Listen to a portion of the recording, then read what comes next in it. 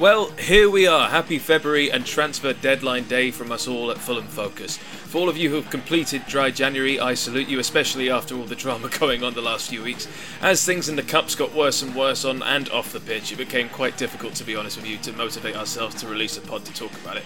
And we assumed just one or two social outlets reporting it was better than our hat in the ring too. Anyway, we hope you're ready now for a stiff drink due to the long day it's been, as always, for a Tony Khan deadline day, as we look at the business done, Burnley this weekend, and to talk about what the hell's been going on with our club. With me are Matthew Boney and Sam Dymond.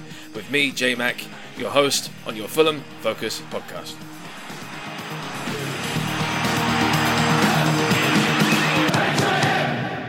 Fulham. Right, hello everyone. It's nice to see you all. It feels like a long time. A lot has happened. First of all, I mean, it's deadline day today. Can one of you tell me why it's ended on the 1st of February and not the 31st of January? Is that a leap year thing? I don't know what's going on. Yeah.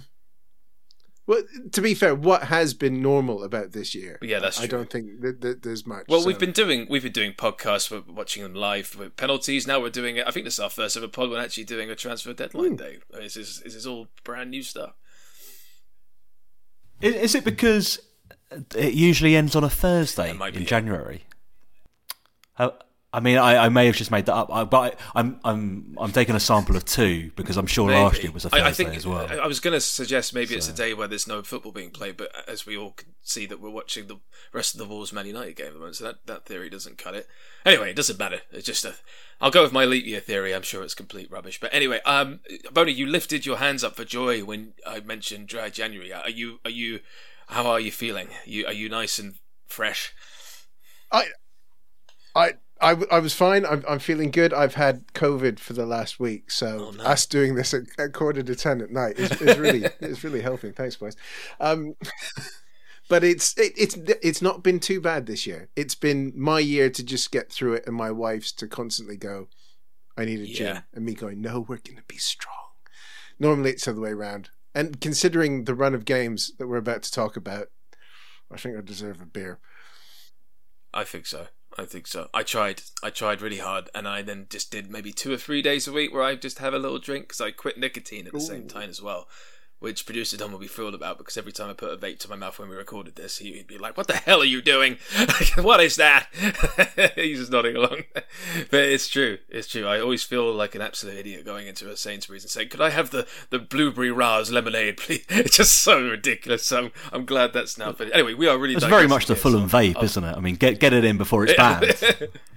Exactly. There'll be cheese ones next, but we'll move on. I think so. We need to talk about the newest news. We'll go to the announcement of Armando Broja, which has now been announced by Fabrizio Romano himself, which obviously means it's official.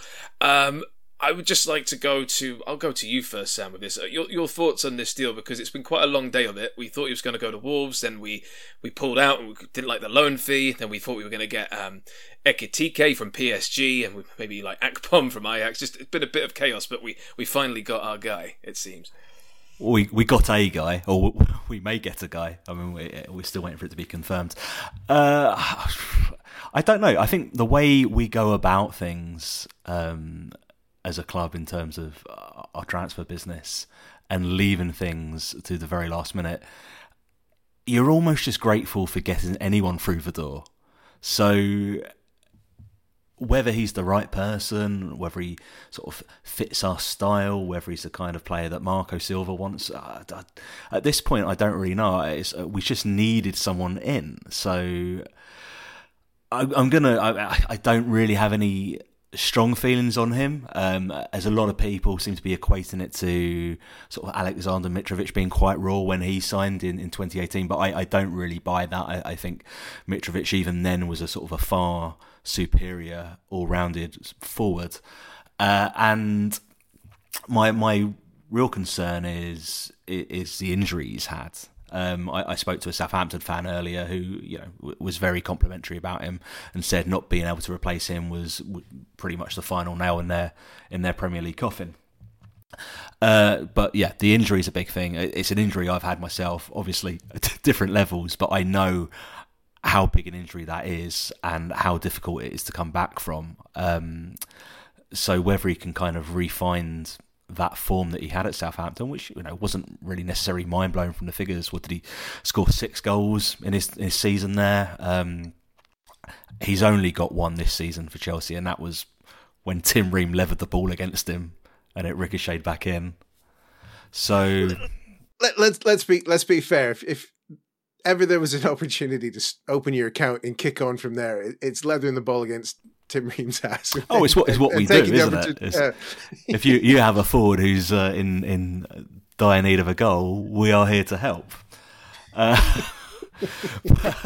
Yeah, I mean, I thought what was worrying when I was just sort of looking through his figures was he hasn't completed 90 minutes in the Premier League since May 2022. So there's obviously, he's been working his way back for fitness. Opportunities may be limited at Chelsea, although they've had enough issues of their own to warrant him having chances. So we'll wait and see. I will, if he signs, I'll get behind him for as long as he's wearing a Fulham shirt. But it's not one that I necessarily, it's not the one I wanted.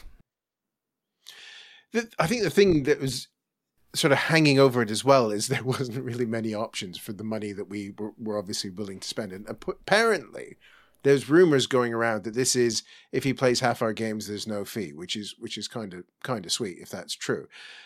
But there really wasn't anybody else on the radar that was looking anywhere near as good as this. And I say as good as this, and it's not exactly a high bar we're firing at here. So I don't know. I think it's all right. I think he's our fourth striker now, so we got to get rid of somebody in the next 10 minutes. The terms of the deal are interesting, and obviously we're not privy to sort of the finer details of those, but that's because Fulham give very little away. But what we're sort of led to believe, as you said, is there will be less to pay if he plays. Which is all very well, maybe we have negotiated ourselves a really good deal. But I've got 2 questions off the back of that. One is, what happened to Tony Khan's I'm not in the habit of developing other clubs' players? Yeah. And 2, what happens if he's no good? What happens if he just doesn't fit in? If he doesn't really have a willingness, he can't match Rodrigo Muniz's enthusiasm. He can't match Raul Jimenez's ability to sort of have these odd purple patches every now and again. It's are we having to play him to the end of the season as we sort of sink further and further towards trouble, just to make sure that we don't have to fork out however many million at the end of the season? I don't know. Well, I find it funny how well we've negotiated it down from the original fee that they wanted 5 million, and it went to 4 million and 750. Now it's 750. Now, if he plays all of the games, then we have to pay the full amount. I'm not too sure. But it's interesting what you say about developing other people's players. I guess the upshot here is that if he's really, really bad, then at least we don't have to buy him, and that's good. But I feel like the rule of thumb, the rule of sod, rather, in terms of Fulham, is that he'll probably end up scoring 15 goals for us now. We don't have that option. He'll go off to AC Milan or something like that.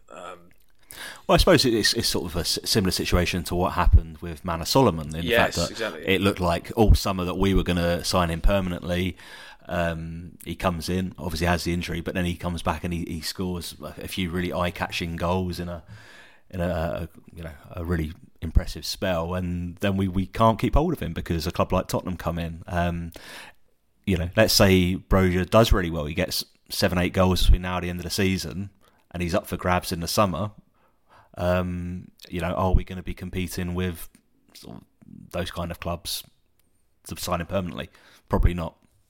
I think it's just one of those things that we need to throw the dice on. Kish was showing some of the pizza slices earlier, and it's weird. He seems to be different profile to, say, Jimenez and Munez in certain areas, and I think that's not a bad thing. But then again, I always read these things wrong, so I always think we're getting somebody great, and it's actually the smaller inner Color is the guy we're signing, not the one on the You've outside. misread the graph. Yes, the data's yes, the data's wonderful. Line go up, except when I'm reading it. But I think it. Look, we needed a striker. We've got a striker. I think that's okay. I'm not jumping up and down about it, but we've got a body in, so let's run with it from there. I'm going to steal the next question, really, because I want to know what Sam's been thinking about our last few games, because I've been to some of them and they've not been good. I don't particularly want to go back anytime soon. But what did you think about it, mate? Because it's been a run of games that should have been, in my mind, some wins, but they haven't happened. What did you think of the match? Yeah, three home evening games in a row in 6 days. I would usually be really excited by those, and in fact, I was very excited by the first one. Yeah, so I remember, I came out after the Liverpool game disappointed and thought, well, we can concentrate on the FA Cup now. Came out of the Newcastle game and thought, well, we can concentrate on the Premier League now. And then I came out of the Everton game and thought, well, let's concentrate on hounding Alistair McIntosh out of the club between now and the end of the season. So, I think we'll talk about that later, because I've got a rant primed, and I know Jmac's ready to ask me that question. I think all three games, and I actually felt we played well in all 3 games. I know some people will say that we didn't necessarily take the game to Liverpool as soon as we should have done, but I actually thought Liverpool were exceptional on the night, much better than they were in the first leg. I don't think I've ever seen a team press and counter press and just a work rate as high as it was from them that night. I was really, really impressed, and they carried it on last night when they took Chelsea apart as well. So I don't have maybe the same regrets that others do, but I thought we played well in all 3 games, and all we've got to show for it is 1 goal, that Issa Diop fired in. So it's the same issues that we've been talking about and highlighted all season. We're a very, very good side, like between the goals, but it doesn't really matter if you can't put it in. I think there's a Maradona quote about Spain back in the day about how, if football was played without goals, they'd be the best team in the world. And it's kind of how I feel about us at times.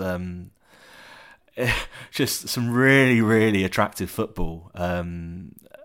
We break really quickly, the way we use the flanks, overlaps. It's really good. And then it just kind of all falls apart at the vital moment. And I mean, even the Everton game, it wasn't for the want of trying. We had 25 shots, which I think is pretty much the most we've had all season in a game. And I think it was a game that most of us called as being 0-0, from early on in the day. So I think we got progressively better over those 3 games. I wasn't happy with the Liverpool performance. I thought we lacked. To me, it felt like we lacked fire until that goal went in off of essentially Diop's ass. Basically, let's be fair. He got fired out of the box, and he just happened to be in the right place. And it was great. It kicked off, and we started showing a bit of heart, but there wasn't. Well, to be fair, I missed the first 20 minutes. We're going to come to that later, but there didn't seem to be that semi-final atmosphere, and that could be for a multitude of reasons. But I think there was a lot of noise until the goal. But the team wasn't really feeding and kicking on from that, I felt, and it was disappointing. And I think the Newcastle game as well, I think with everything that's been going on, is probably bled into, considering that's all Marco's getting asked about in press conferences at the moment. We'll talk about the off the pitch stuff, but they just again seemed to have, they played well, but there was just that spark missing again. And then it was kind of there at Everton. We just didn't have anyone to put the ball in the back of the net. And I think Jimenez going off at half time, 1 or 4 of those chances that Muniz managed to be in all the wrong places for in the second must have been able to fall on false morale. Or sometimes he was in the right place. It just didn't help. I was trying to be kind to the lad. Yeah. You don't want to punch down too hard on him, do you? I think the other thing about the both the Newcastle and the Everton game was those were two teams really there for the taking. Two teams that haven't been in a great place, and sort of similar to us talking about Roja scoring against us when he needed a goal. It was like almost we were the right team for these sides to play because we helped them get back into form one way or another. I mean, let's Everton have sort of very similar issues to us, both in terms of goal scoring, but the players they've got out, and we have to bear in mind that they were out without Doucouré and Onana that night. And an Everton fan I knew actually sort of said when the teams were announced, it's probably the weakest lineup he's seen Sean Dyche put out since he's been at the club. So it was a huge opportunity. I think the Newcastle game was as well. Obviously, there was a certain cloud around the club that evening that I think probably played into the performance as well, and what happened on the pitch. But it feels frustrating to come out of those three games with one goal and no wins.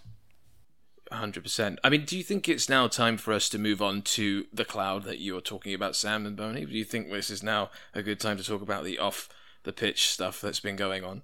Because I think we're there. Yeah. So before I go on to the kind of dystopian nightmare that's been ensuing on Twitter and with ITV and Laura Woods, I'd like to just quickly talk about the earlier game of Liverpool and our experience, Boney, of being in the Riverside. I would like to start by just saying this is the first time I've been in the Riverside.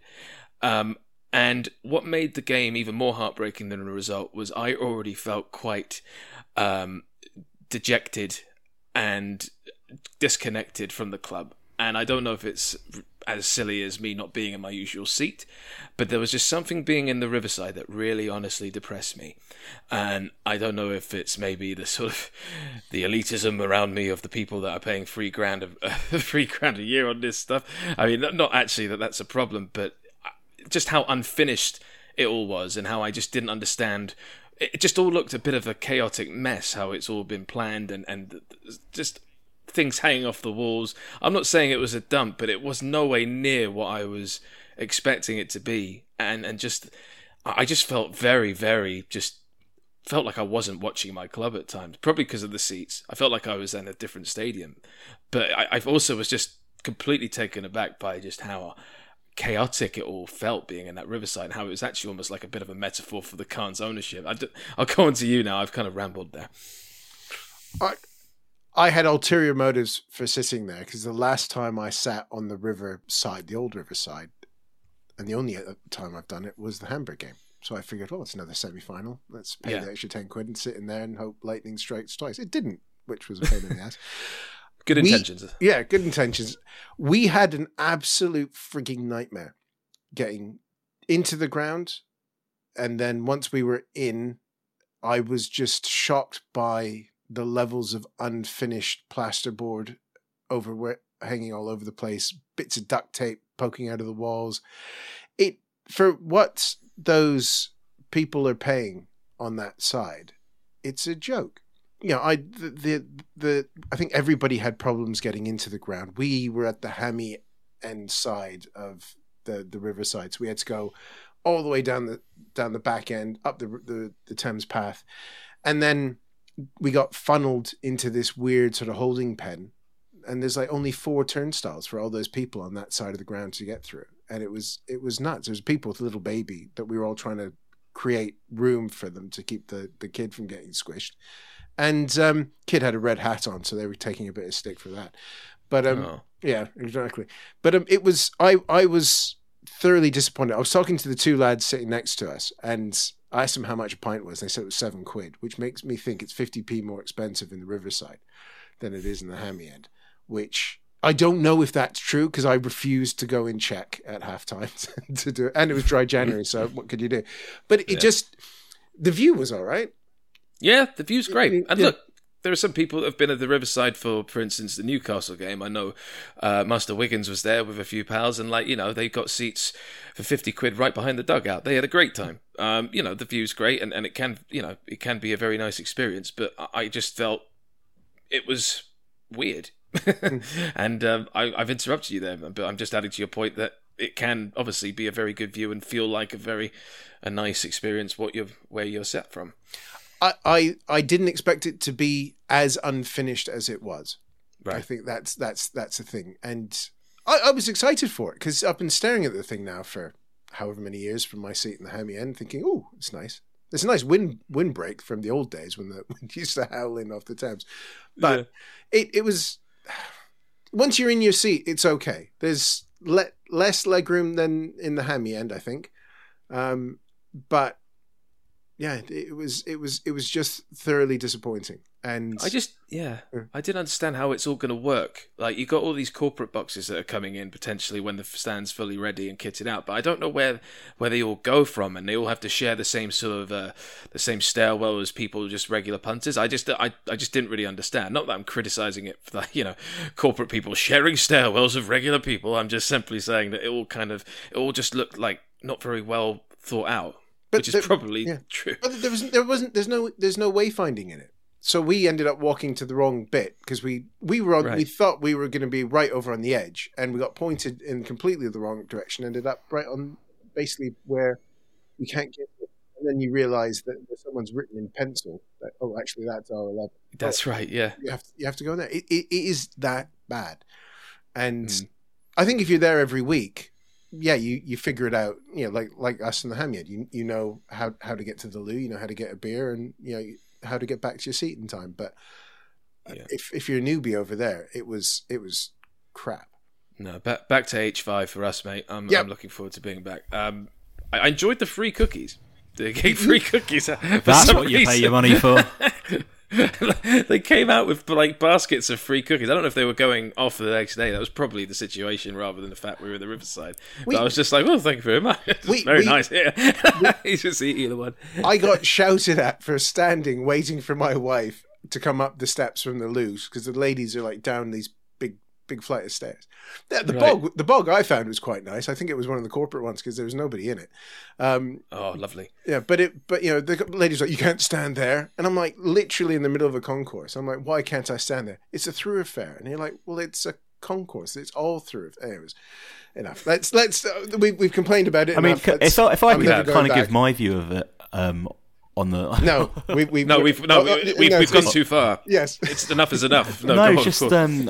Obviously living up in Scotland, I don't get to as many games as I would like to, so I've not been there for too many since it started to be redeveloped. But that's kind of the first real big game that I've been there for was the Liverpool one, and it almost felt.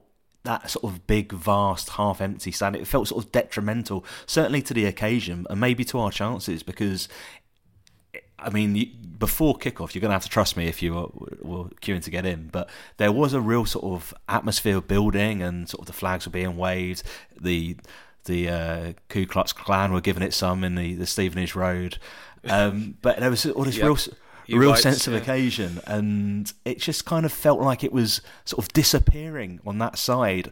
And it's funny that Boney mentioned Hamburg, because that's what I kept kind of casting my mind back to, and it just didn't have the same feel. And I felt it was because it wasn't all sort of closed in, and it's just kind of I guess I worry about sort of the future, especially I guess the manner in which it's dragging on now and how it's been accordingly priced. It's hard not to feel negatively about it. Kind of at best it feels like a sort of unnecessary mismanaged shambles, and at worst a soulless vanity project. But I just look at Liverpool. They had the same problem as us, the same contractor, and they spent the money and got it done because they knew they'd get the money back, whereas we seem to be haggling over whatever because it's I'm having a lot of work done around here, and I've had the guy back to fix a bunch of stuff because he didn't do it very well, and he didn't like it. But I stood over him, and he's kind of Well, to be fair, he needs to come back. You stood over him, almost, cracking the whip. But that's what you do. You wouldn't, but that place literally has like shonky plasterboard hanging down from the ceiling and stuff, and you just think. And are the reports in the media true that you're charging people £3,000 to come around your house? Yeah, it's bargain. It's lovely down Horsham Way. Yeah, I'll even make you a cup of tea for that. You don't get that in the Ham. Well, apparently you get a biscuit. 50p more expensive at your house. You get, 50p for a biscuit, and we'll even go to Marks and Spencer's for the biscuits. But it was rubbish. It was, and I think I got COVID making my way through that crowd. So it was probably the kid in the red hat. Yeah. Oh man. Well, I mean, look, Sam, you mentioned price there. And now we're going to the next topic, ticket prices. And this is something that we all thought something good was going to happen, didn't we? We saw that it was being announced by journalist Dean Jones about saying you're going to see a lot of empty seats tonight. And then other journalists started picking it up on Twitter. And then thus ITV picked it up. Laura Woods started talking about it. No, in fact, Laura Woods didn't talk about it. ITV tweeted about it first. Then Laura Woods made a quick statement about it. And then something weird started happening, and a lot of us became very conspiracy theory about it. ITV then deleted the tweet, and we know the rest of the story from here. And then it wasn't mentioned by ITV by the tweet anymore, and then the game went on. And then by the end of the game, Laura Woods has obviously been forced from the producer's mouth into her ear to say that the owners are very happy with the attendance of 18 point whatever thousand people, and that they consider £40 to actually not be too bad in price. I don't really know where to start with this. I'll go to you first, Boney. Yeah, it was weird because they made the statement in the preamble bit to the game, and Laura Woods asked the two. Who do they have their heads? It was the pundits on. Yeah. And they then tweeted that clip out because I tuned in just after that. And then it started going nuts on Twitter saying, where's this tweet gone? Which was the 1 minute 33 clip. And that then reappeared after the match. But they didn't mention ticket pricing again or whether or not it was full or not, until the statement from the club was read out. It was all very weird. And why would they delete a tweet about that unless they'd been asked to? That's maybe slightly, tinfoil hatty. But it was something that went out on a live feed that they then clipped and then put out, and then it was deleted, whereas all the other clips from the pre-match ramble was the tweet that eventually went back up? Was it exactly the same, or had it changed wording? No. What had happened was, I believe the tweet then came back up, but it then included the clip of the owners saying that they were satisfied. So it then included the end bit of the owners' statement on the matter.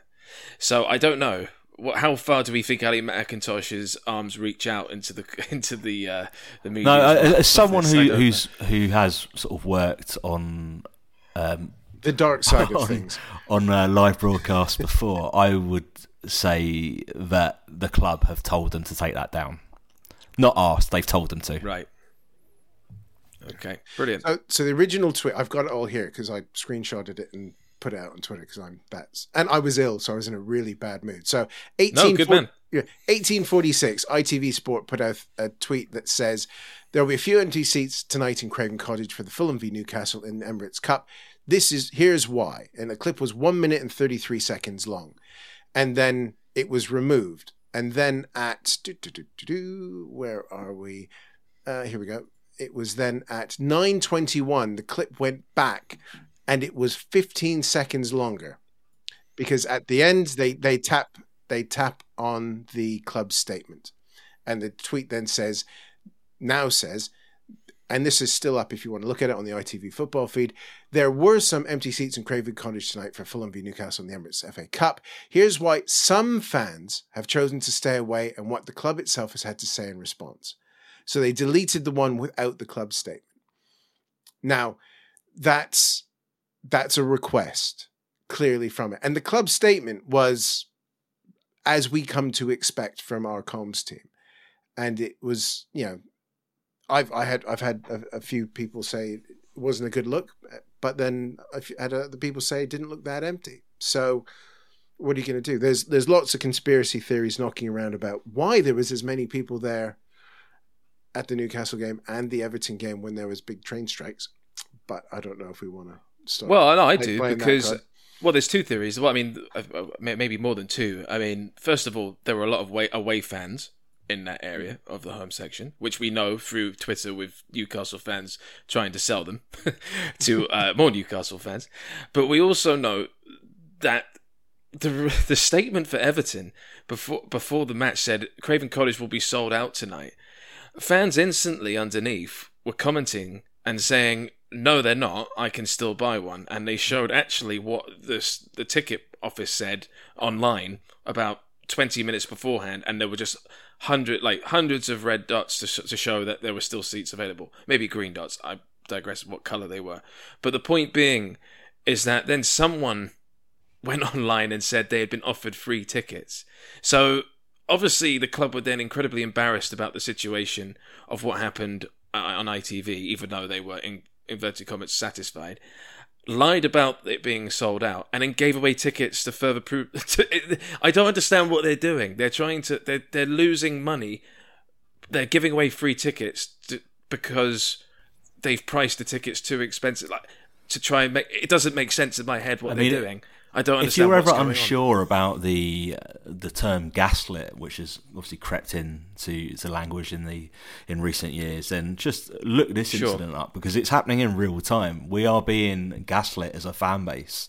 I've also never seen Fulham so quick to put the attendance out as they did for both of those games.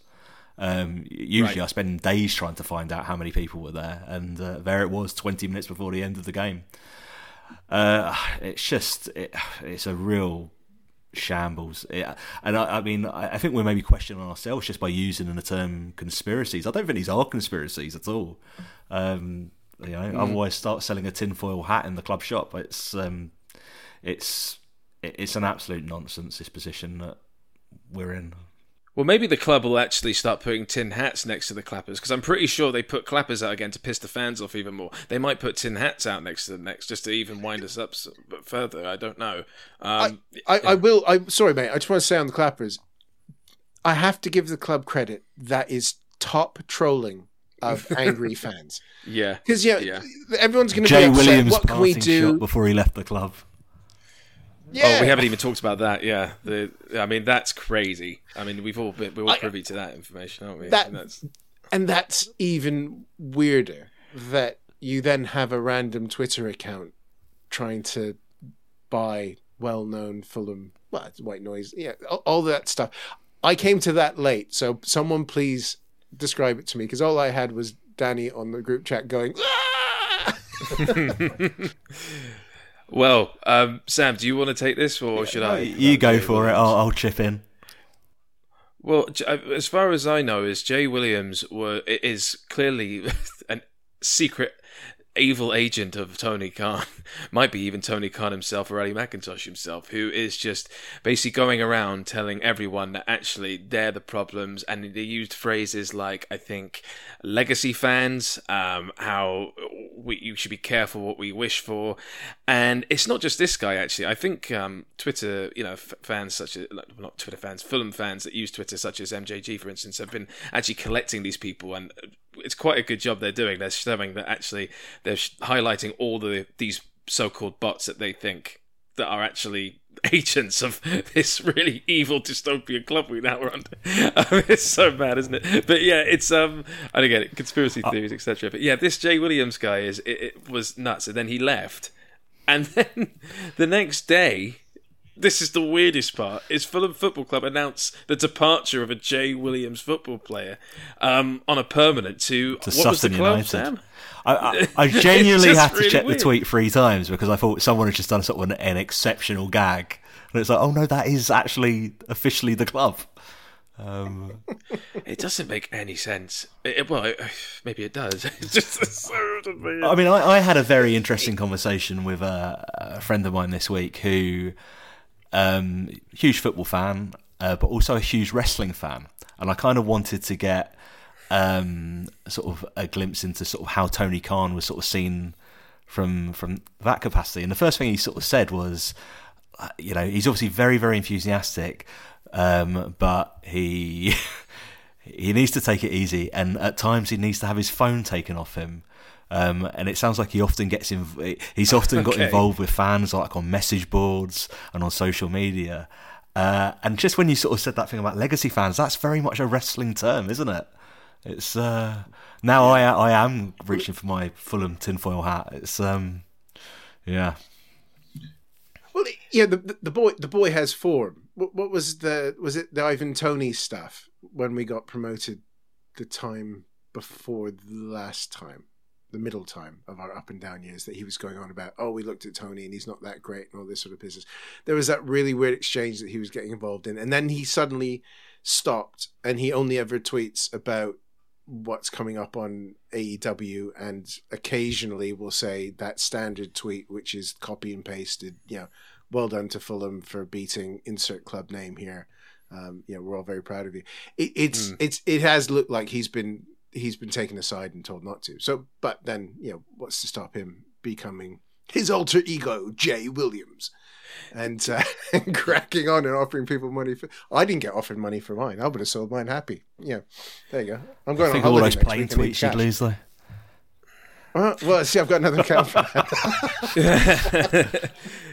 Look, is there an argument here that we as fans, the public, the mob, as they might see us, are we properly finding out these guys now with their antics? I mean, do we think that they actually might start to panic a little, or maybe it's just a small amount of us on Twitter and they actually still don't care and we mean nothing to them? I don't know if the tables might be turning. I do feel like some sort of war was started the night of ITV Gate and Laura Woods, and I can't see it getting any better. I feel like the club should be maybe a little bit worried about this. Can I counter that with a question? Are we giving them too much credit? Well, maybe that's the thing. Maybe this is too good even for them, and they're just sitting back going, "Wow, they're going after each other." It's like they're in the pit. It's like an episode of The Traitors. Whoever's left. Yeah. Yeah. God, I missed that show already. That was fantastic for a sober January, for sure. Well, mostly sober January. So what's the next plan then? I mean, we haven't got any FST members here, but we've got, we admire the work they do. And just a plan would be to a walk-in or a walk-out for our next televised match, I imagine. I mean, I don't feel like this is going away anytime soon. Well, I guess we need to decide on what it is we actually want. Do we want the owners out? Do we want the CEO out? Do we want a review of the ticket prices? Do we want the Riverside stand finished? Do we want money spent on players? Do we want the clubs to be more open in their communication?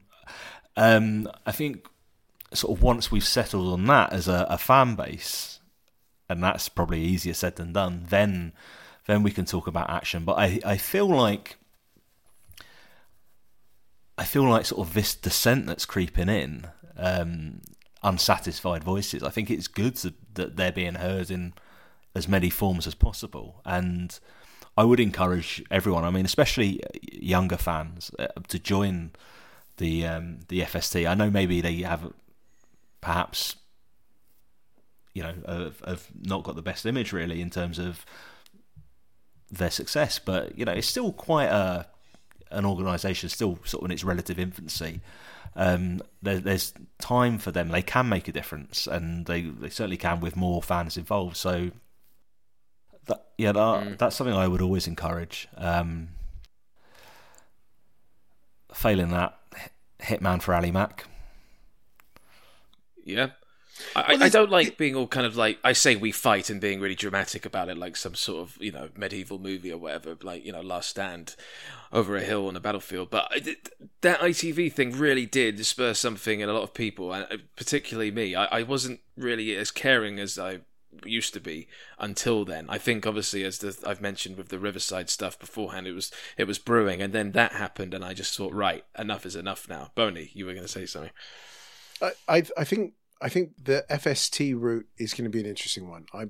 I think they do great work. I've been a member of theirs for quite a while. I did laps for a bit, but nice. I was around back to the cottage days, so I know that fan action can work.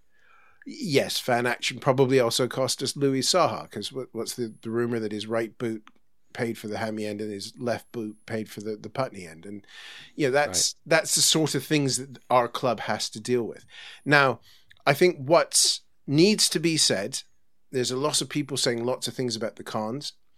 If the cons are this involved with the day-to-day running of a minor asset in their empire, which we are compared to the businesses, the Jags, and let's face it, the boats, if they're this involved, we're more screwed than we thought. If they're having to be this hands-on. What this is Ali Mack and his team. This is their commercial decisions. They've set something up to meet KPIs, whatever, and they're doing what they can to meet it to keep the ownership happy. This is an ownership who have put nearly £500 million into this club.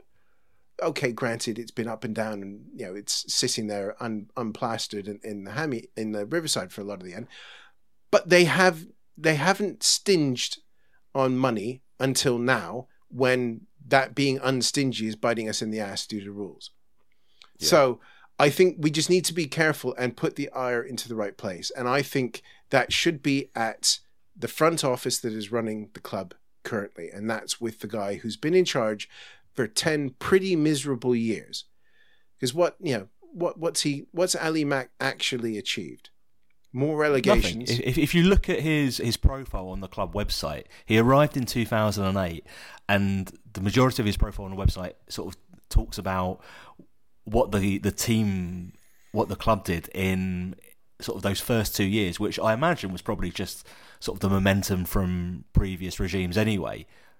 Since he's been sort of solely involved, as you say, there's been relegations, there's been shambles. The £100 million transfer year. It also mentions the Fulham Pier in his profile. I mean, I guess this is stuff that could do with being updated at some point. I've always been of exactly sort of the same mindset as you, Boney. The one thing that's just made me question it this week was, again, a conversation with my friend who likes wrestling. Just that you have a lot of conversations, mate. Yeah. This is good. Two sources have confirmed to me. But he said, because I kind of said, I feel like this is all the CAO. I feel like Tony Khan is just the face of it. He'll get sort of the brunt of the abuse, but I think he's very much like he's there for the announcements, but he allows the running to someone else. And he said, well, I don't know if I believe that, because he knows how hands-on he is with AEW and how he finds it really difficult to let go. And it just got me thinking off the back of that, is he more involved? And are we in that precarious position that you mentioned at the top? Maybe. He just looks like a bad person, in my opinion. He just looks really, really mean and nasty, and I don't like him. I've never liked him. Ali Mack. Yeah. Tony Khan's just a bit of a dweeb. I mean, I don't really mind him too much. I don't know if he's a spreadsheet warrior, isn't he? He's the kid who gets to play Football Manager for real, because he's Now, speaking of Football Manager, I type for time, so we need to talk about our manager Marco Silva, and his response to the crisis, as it were, was he felt sad about the whole situation and said he hopes that the fans shouldn't be unhappy, and we should find a solution to this ticketing crisis. And he also today seemed rather sad with our transfer activity and how late we're doing everything, as Sam alluded to. And Sam, it doesn't seem very likely to me that he's going to stay the summer. After the summer, even with this extension. I'd just like to know your thoughts. Well, it's a huge concern, because I feel like his expertise, what he's brought to the club, is what's getting us through this really tough time. He's the only thing that's holding us together. He's been brilliant. Yeah. So, and we were so happy when he signed that extension because it came out of the blue. We were all worried that he was eventually going to get fed up with either sort of the lack of squad depth, or the lack of signings or players leaving. So to see him sort of fed up today, talking about it again, saying, "Oh, we needed players in at the start of the window," it's a real concern. But I don't know if that's the case, if he is sort of pondering his future, why he would have signed the contract. What was he told that made him sign that contract? What was he given? There must have been some incentive for him to do it. So, but again, it's we're usually the last people to find out anything. So, who knows? I think there's an interesting point there that clearly he's not happy. He's been promised things will be changed. I think the Everton and Nottingham Forest thing has the points deductions and the charges there has scared the living bejesus out of everybody. Yeah, and I think we've seen it across the entire league. This is what the quietest January transfer window in the history of the Premier League, or something silly like that.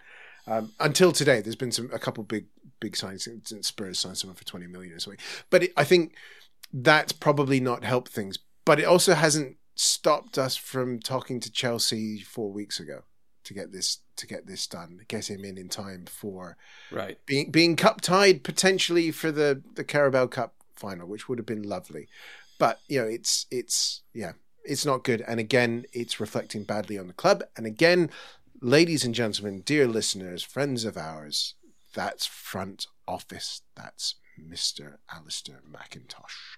Yeah, I mean, that again is leaving the deal so late. And that's something that we've really seen since McIntosh became CEO. I know Tristan has some sort of extensive statistics on how late we do our business since he came to the club, and also in comparison to McIntosh being at the club under Fayed and being under the Khans. And every now and again you can kind of give them a bit of praise and say, well, obviously they bartered Arsenal down to a very, very good deal for Bernd Leno. And I've just read a Peter Rutzler tweet saying that the loan deal for Brozier could actually end up being zero if he does play. But at what cost? I mean, if we'd have got a player in early in the window, maybe we'd be in, our first domestic cup final since 1975. So, good point. Yeah, it's what do you want as a club, really? And you're absolutely right talking about FFP and PSR, and someone made a very good point on the group chat the other day. He was saying, I just never thought I'd as a sort of a huge football fan growing up, I'd never have to care about sort of the inner workings of my club's finances. That's not why I got into football. And it's like, well, yeah, that is true actually. This stuff really bores me, and I hate the fact that we have to consider it so much.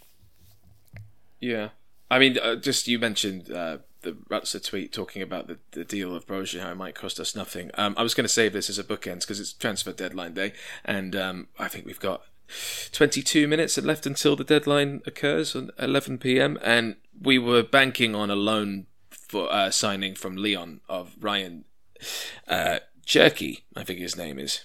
Cherky, yeah, who's this creative midfielder who can play, I think, as a sort of attacking 10 or on the wing, and we tried getting that last minute because Ben Rama's gone to Lyon, and it's fallen through apparently just now. Is it because and that's just another didn't come cheap?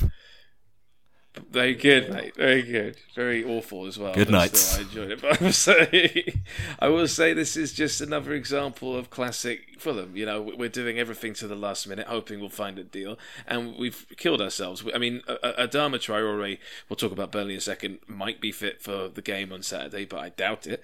I just feel like we've really messed this up. We still only have two wingers at the moment in Bobby Reid and Willian. Am I right? I mean, Iwobi's still away.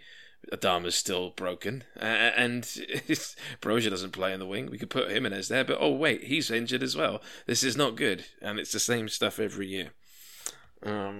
So I don't really know, unless we've got a deal sheet at the last minute for, Reece Nelson or Emile Smith-Rowe from Arsenal, but I doubt it. It's all very depressing. It's just, but go on. We're desperately waiting for AFCON to finish, and this player Adama Traore you mentioned. Yes. There's been rumours about this guy all season. I think there was a tweet about him back at the beginning of the year. But we've known about these problems now for 6 weeks. Yeah. We've known about AFCON for longer than that. And we're doing our business at 10 o'clock at night on a Thursday when we should all be. It's also 166 days since we sold Alexander Mitrovic. Who? Screw him. Yeah, there you go. Another person we don't know. I hope he runs out of petrol in the desert and has to eat his own leg. But this is the thing. I mean, that's the comment you just made there, Sam, was exactly more or less what Marcus Silva said in the press conference today. Just the fact that we still haven't not used the money, because I think there's technically a rule in place that we can't use that just yet, maybe. But the fact that we haven't still replaced Alexander Mitrovic is a huge problem, and I can't see him. I can't see him staying, really, even with this extension. Look, Marcus' focus was on Burnley when he was mentioning all this. He said he didn't want to talk about other players, and I suppose we should maybe quickly do the same and talk about Burnley.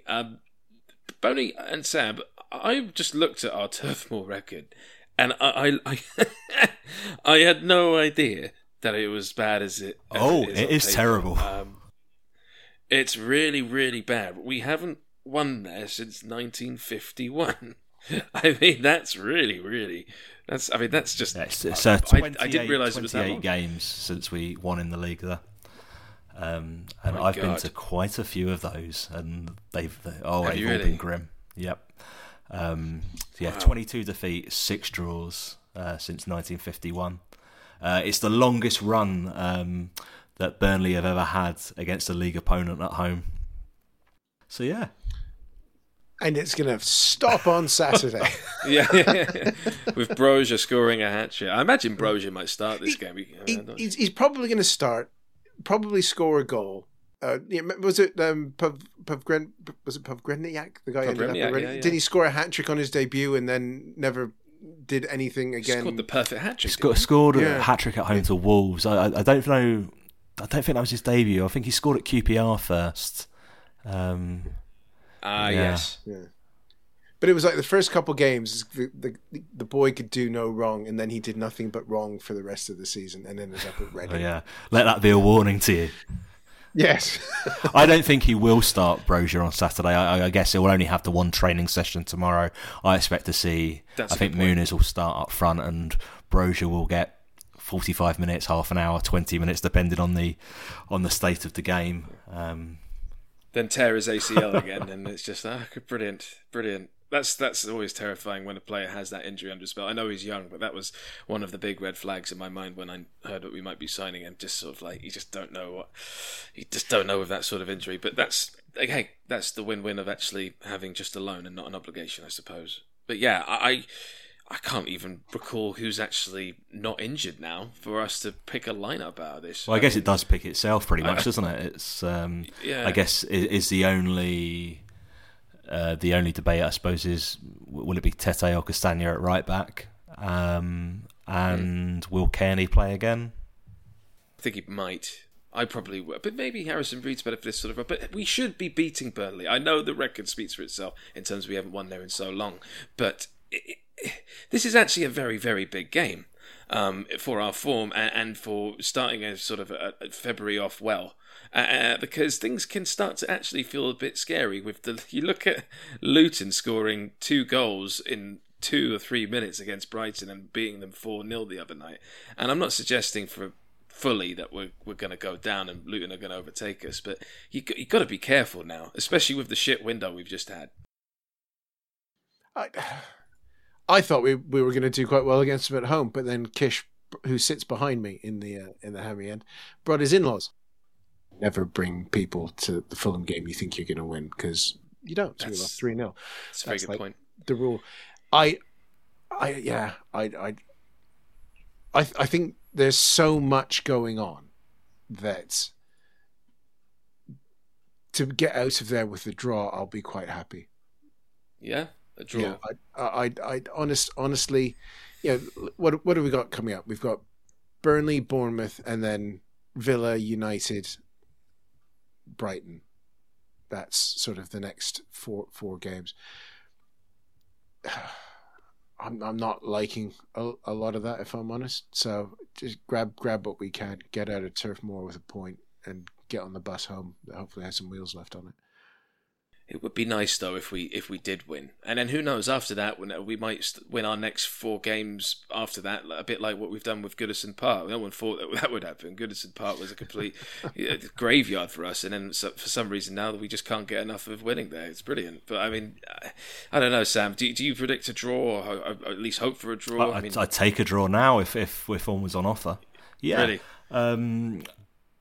They're not very good, though, are they? No, they're not. And I guess we said that in December, and they battered that's the us. frustrating thing. Yeah. But I was just laughing about Luton scoring 2 goals in 3 minutes, because that's as many goals as we've scored in the league in almost 2 months now. And it really does make me think that the worst thing that's happened to our season was scoring those, 16 goals in 14 days, because it's completely papered over that huge gaping hole in our attack. And I mean, probably the club wouldn't have acted sooner because of everything we've spoken about in the last hour.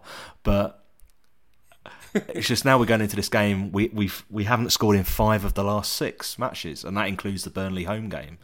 So, if Broja is the answer, then, as I say, I think he's probably going to have to do it off the bench on Saturday. Otherwise, we're looking for someone else. And with Jimenez injured, who looked fairly bright, out for a few weeks, and Wilson injured, who's looked sort of very bright in his little cameos lately. We are sort of short of options, and we're relying on the same players. And remember, we've got the oldest squad in the Premier League. We're up against one of the youngest on Saturday. A very different sort of Burnley side to what we're used to playing, in terms of one that likes to keep the ball on the floor and pass the ball about. I'm worried, and it feels wrong to be worried, but I am. So I would take a draw and just keep them the sort of same distance apart for now. All right. Well, for the sake of positivity, I'm going to say 2-1 to Fulham. Andreas Pereira scores the first, and Broja scores the winner in injury time. Just for good vibes and positivity. Probably will be a Chelsea loanee striker who scores the winner, because they've got that. To break the mold, they've got that David Datro Fofana on loan from them, haven't they? So he'll probably get his first Burnley goal. Well, I mean, here's hoping, lads. I mean, I'm really. It's been really good talking to you. I mean, I don't know what else to say about the transfer window. I was gonna just talk about the Cherky deal sheet coming through, and I don't think it's going to happen. But some person on Twitter who has 1 follower has just said that the window in France apparently closes at 2 a.m. I don't know if that's accurate or not. But that would be for incoming transfers, surely. Yeah, probably. So I think that's probably off. I don't know, there might be some sort of tweet from the club. Sky Sports News are currently showing some very sinister footage of the cars parked outside of Fulham's training ground with the lights on inside. Oh, but, really? I mean, it's probably just the cleaner in there. I do find it mad that we will finish this window without using all our domestic loans. Obviously, we've now used one of them. But then a lot of clubs haven't used all of them because everyone's so strapped for FFP, so maybe it's just actually one of those things that's quite normal now. It's going to become more and more... Unless you're Nottingham Forest. Then you just do what the hell you like. Well, out of interest, I just wanted to ask you with that, is Nottingham Forest's point deduction likely to be implemented before the season ends? It's not going to happen like for next season or anything. It's actually meant to potentially happen, because that could actually determine the relegations. Because I think Sheffield are down, I think Burnley are down. I think if Forest get that deduction, it'll be them, personally. I can't call it for the third one at the moment if it isn't.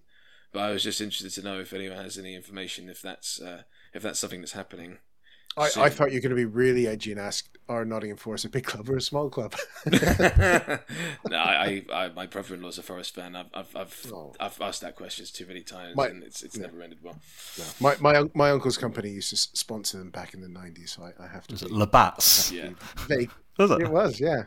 Really? Yeah, he was the MD of Labatt's Europe, and so if you Google his name, the first thing that comes up is the argument he got into with Frank Williams when Nigel Mansell left, because they assured him, because they were the number 2 sponsor of Williams, and they assured him that Mansell had signed for 93, so they signed an extension to the deal, and then Mansell went to the States, and and they couldn't get out of the deal. There we go. Anyways, yes. I mean, if we're talking F1, it's pretty much been summed up today that the biggest deal has been Lewis Hamilton going to Ferrari. So. Which I don't even like F1, and I found that interesting. I'm saying it's good. It's good fun. That's mad. I was listening to The Price of Football today, and they mentioned us very nicely, which was good, and the ticket problem. So thank you, Kieran and Kevin. I thought you meant Fulham Focus, and I was like, they did what? Yeah, I know. They mentioned us, and this is the royal us. Yeah. But what they did talk about was these point deductions, because apparently it's not going to be until April that Everton's one is finally decided, because there's a hearing in February. Yeah. And then there's the time to appeal and all that. So it could be April. And then that's when the Forest one can then be, because apparently they can't be done concurrently or something silly like that, if I understood them correctly. So it could actually be at the end of the season before we actually know what's going on. How good would that be if they just start deducting points willy-nilly in the last few games of the season? You could have one of those as it stands tables, like just during the week, as all the guilty verdicts come through. It's a bit like when Dumbledore fucks over Slytherin at the end of Harry Potter #1. It's just like with the house cat. I do not understand that reference to mention on a football podcast, but don't worry. I'd rather we talked about wrestling again. We are. I mean, we can if you want. I mean, apparently CM Punk's back or some nonsense. He's injured. Surprised we didn't sign him. There you go. Well, look, with that, lads, I think we'll call it a day. We've ended with Harry Potter and wrestling. I definitely think that's time to go to bed. It's been wonderful to speak to you both, and I think we'll be back next week with a reaction to all this. And welcome Amando Broyer, and hopefully we might get someone else over the line in the next. Have a quick scroll of Twitter. Nothing. There we go. Nothing. So, okay. To be fair, the club still haven't announced Brozier, so. Brilliant. It could all go tits up yet, ladies and gentlemen. Any ideas what the pun might be? That might be a good way to end the pun. It's going to be something like Ambrosia, or one of the source : trust me. Here comes our man. Like that. That's not bad. That's not bad. Yeah. I mean, it is bad, but you know what I mean. Anyway, all right. Thank you very much. Thank you, guys. Good to see you, and we'll be back. We'll be back next week. If you like what we hear, please tell your friends about us. Thank you for your support. We appreciate it, and we'll see you soon. Cheers.